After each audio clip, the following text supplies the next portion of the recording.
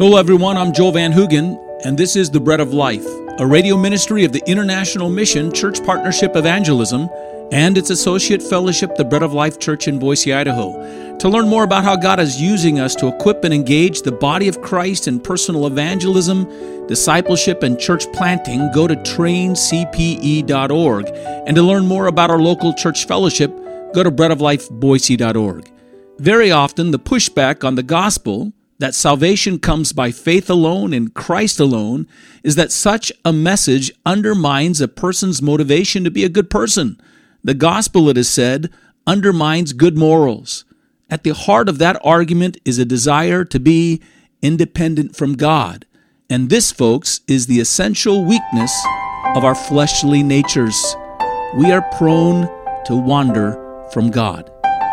Paul, you're actually promoting an idea that's promoting more immorality. You're promoting lawlessness. You're untethering people from any incentive to be moral at all. And so these people that are making the protest are positioning themselves as paragons of righteousness. They're positioning themselves as the ones who are the advocates for good, strong, moral living. And maybe they have been. Maybe they've been the ones in their society that have tried to hold up the best standard, and they're incensed and bothered by the fact that Paul is suggesting that all that they're doing is of no great value to God and hasn't accomplished any righteousness for them. And so here are these individuals that are espousing and seem to be putting themselves in the position of holding the need to be moral and right and good and to have a standard that everybody lives by. Paul is basically saying that this moralistic attitude, this legalistic attitude, and by the way, it's not individuals, it's not just people who are very circumspect and trying to live moral lives that make this protest.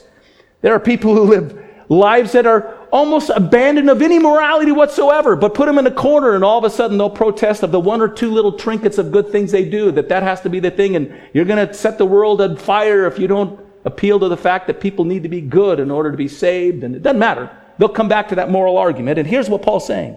This moralistic argument, this legalistic attitude that thinks that we can gain our own right standing and approval from God by our actions is motivated by the fleshiness that wants some form of independence from God, that departs from God. The heart that desires to hold God at a distance would prefer to have a contractual relationship with Him where a person can earn approval or acceptance from God. A situation where God owes them something as payment for some good deed or some behavior that they've done. Grace doesn't work like that. It's something that's given without any merit whatsoever. There is no contract involved in it. I do this, you give me that. I do that, you give me this. I do these good works, you owe me these things. And you do that, you follow that, you have some modicum of your own contribution, your own self-esteem, your own self-worth. You can put that in your pocket and keep it for yourself.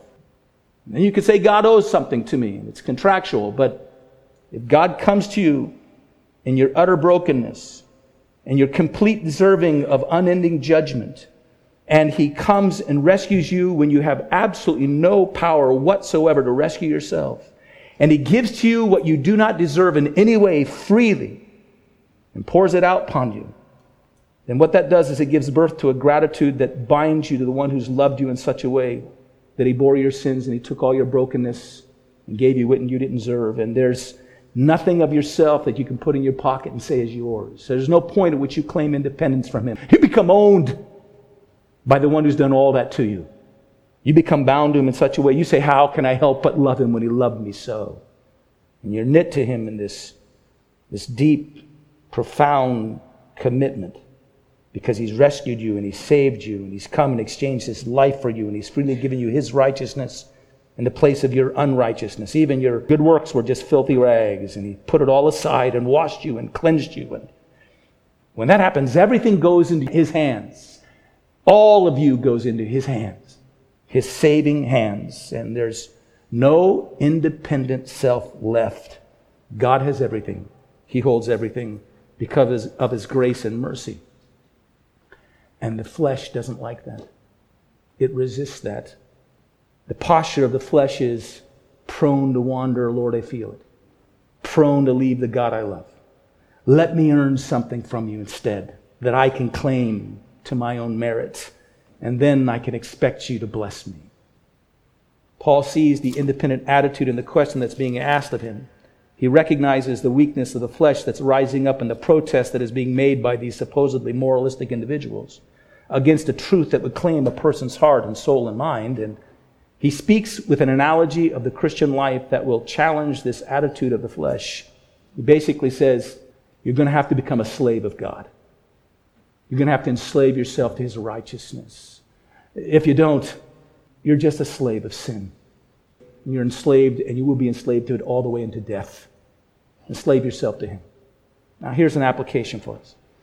We have to learn how to listen to the doubts that people have and the expressions of unbelief that they share, even the doubts and unbelief that rise up in our own hearts. We can't entirely ignore them or deny them, but pay attention to them, because oftentimes you'll see rooted at it is a protest of the claim of the gospel upon a person's life. Rooted at the base of it is this insinuated desire to have God explain himself in such a way that you can maintain a distance from him. Just as long as we have an understanding God. Right? And then you maintain a sense of your own distance. And God is calling us into a life of trust and faith in which we abandon ourselves to him completely. And we yield ourselves completely to him. And he has complete control. So the analogy is that of slavery. And the choice is between one of two slaveries. The slavery to sin or the slavery to righteousness. And an individual has to, in a sense, decide. He has to decide which slavery he will lay himself to. But he needs to know that if he seeks independence from God, if he pulls away from God, his flesh is just pulling him towards the bondage and slavery of sin and death. Now let's look at the last part of verse 19. We've just considered briefly the first part of verse 19. Here's what we read. For just as you once presented your members as slaves to impurity and to lawlessness, leading to more lawlessness, so now present your members as slaves to righteousness, leading to sanctification. So the first thing that Paul would have us consider is the future that lies before both of these slaveries, or what flows out of being brought under both of these different slaveries. And here's the point. Either one of these enslavements, and whether you're enslaved to sin or enslaved to righteousness, gains a certain kind of momentum in an individual's life. Each one of them deepens as you progress into them. You seek to maintain your independence from God, and you will go deeper and deeper into your bondage to sin. It will guide you into greater and greater impurity and greater lawlessness. That's what he's saying here.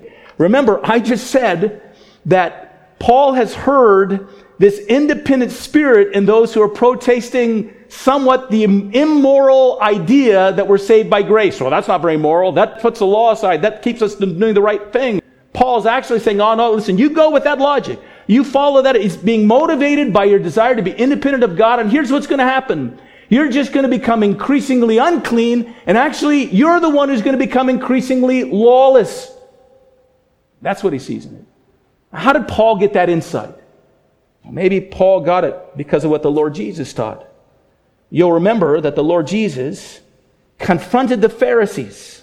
You'll find it in Matthew chapter 23, and there's this tremendous repudiation that he gives to the Pharisees and the scribes. And the scribes were all those who wrote and recorded all the law and made sure that everybody was following the law. And the Pharisee was the one who debated about the law, debated about just the right measure of how to fulfill the law, sought to answer it and fulfill it in such a way that everybody would look at them and marvel at how moral they were in following the law. And the Lord Jesus rebukes them, and he rebukes these individuals who appear to be such moral individuals, and he rebukes them for their utter defilement that's inside of them in their lives. Let me read to you chapter 23 of Matthew. Let me just read to you verses 27 and 28. You want to actually get a crisp view of Christ at his sharpest critique of an individual. Read this whole chapter. It's rather stunning. He pronounces a series of woes, and here's one of his woes. Woe to you, scribes and Pharisees, hypocrites. Now remember, these are the legalists. For you are whitewashed tombs, which indeed appear beautiful outwardly, but inside are full of dead men's bones and all uncleanness. You're defiled, just like I said. So they said, listen, if you're going to depart and you're going into slavery, you're just going to go into more and more uncleanness. Even so, you also outwardly appear righteous to men, but inside you are full of hypocrisy and lawlessness. That's what's behind it all. You're not driving yourself closer to God. You're not following His precepts. You're not yielding to it. You've got these outward precepts that you follow, but your heart is governed by lawlessness and defilement, and it's increasing in your life as you go along. You're not getting better. You're getting worse. You're becoming more and more corrupt. Inside, you're becoming more and more corrupt. That's Jesus' assessment. Paul says that's what's going on. I would just kind of give you a little bit of an idea here. You find some group of individuals or some cult or some sect that lays all kinds of weight on performance and moral performance and following laws and how you're to appear and how you're to dress and the things you're supposed to do and say. And you look under the surface of the individuals who become the strong advocates for their lives, and you'll find underneath the surface, scratch down and see what they're thinking about and what's toiling around and spinning around their hearts. And it's just a whirlpool of uncleanness and lawlessness and defilement. It's not surprising you'll find many of these people in their own homes are bound into all kinds of perverse behaviors and addictions, and on the outside they look pure. Their lives are raging with passions that are inordinate and inappropriate. Paul is addressing the individual, say, that's what God sees under your heart. That's what sees in all your righteousness. All your righteousness is indeed like filthy rags. And the more you double down on it, the filthier it gets. That's what he's confronting. Here's the future. You move away from God. You seek to be free of Him. And you'll be caught up in an ever-growing defilement of life, even if you try to move away from being moral and by being good and following all kinds of rules. You'll be caught up in ever-growing defilement of life. But turn to Him. Take what He freely gives you through His Son, Jesus Christ. Yield yourself to Him fully and fall under the bondage of grace and mercy and His love. You'll begin to walk out from your life a life that it says leads to sanctification, that is, leads to increasing holiness. That is, you become more and more Christ-like, more and more like our Lord Jesus. Let's look at verses 20 and 22. For when you were slaves of sin, you were free in regard to righteousness. But what fruit were you getting at that time from the things which you are now ashamed? For the end of those things is death. But now that you have been set free from sin and have become slaves of God, the fruit you get leads to sanctification, and its end is eternal life. And so here's the second thing we'll consider. The first one was consider what flows out of these two slaveries, or what the future is of these two slaveries. The next one is consider the freedoms of both of these slaveries. Each one of them offers some form of freedom. One of them makes you free from everything but righteousness, or free to everything, and the only thing you're free from is righteousness. You might remember the sense of freedom that came upon you. I remember this. Saturdays was the day you had to get all your chores done. When you finally got your chores done, and some days it took a long time, other days it didn't, and you walked out the door to go to your friend's house to play, there was a sense of being out of your chains, being unbounded. You were free, and maybe some of that began to continue to go with you when you became a teenager. And then as you walked out of the home to go out and be with your friends and maybe do things that were inappropriate, or when you were released to go away for a weekend with your friend or spend the night with your friend, there was this same sense of independence, of being out from underneath the governance of your parents. And now, young people have to learn how to live that life because eventually they're going to be going out from their homes. But something begins to tick within us that sees that independence as this positive thing, because now it's an opportunity for us to express ourselves and do the things we really Thanks for joining us today at the Bread of Life. We'd love to hear from you. Go to breadoflifeboise.org and follow the links to send us a message of encouragement or a prayer request. Until the next time, may the Lord bless you.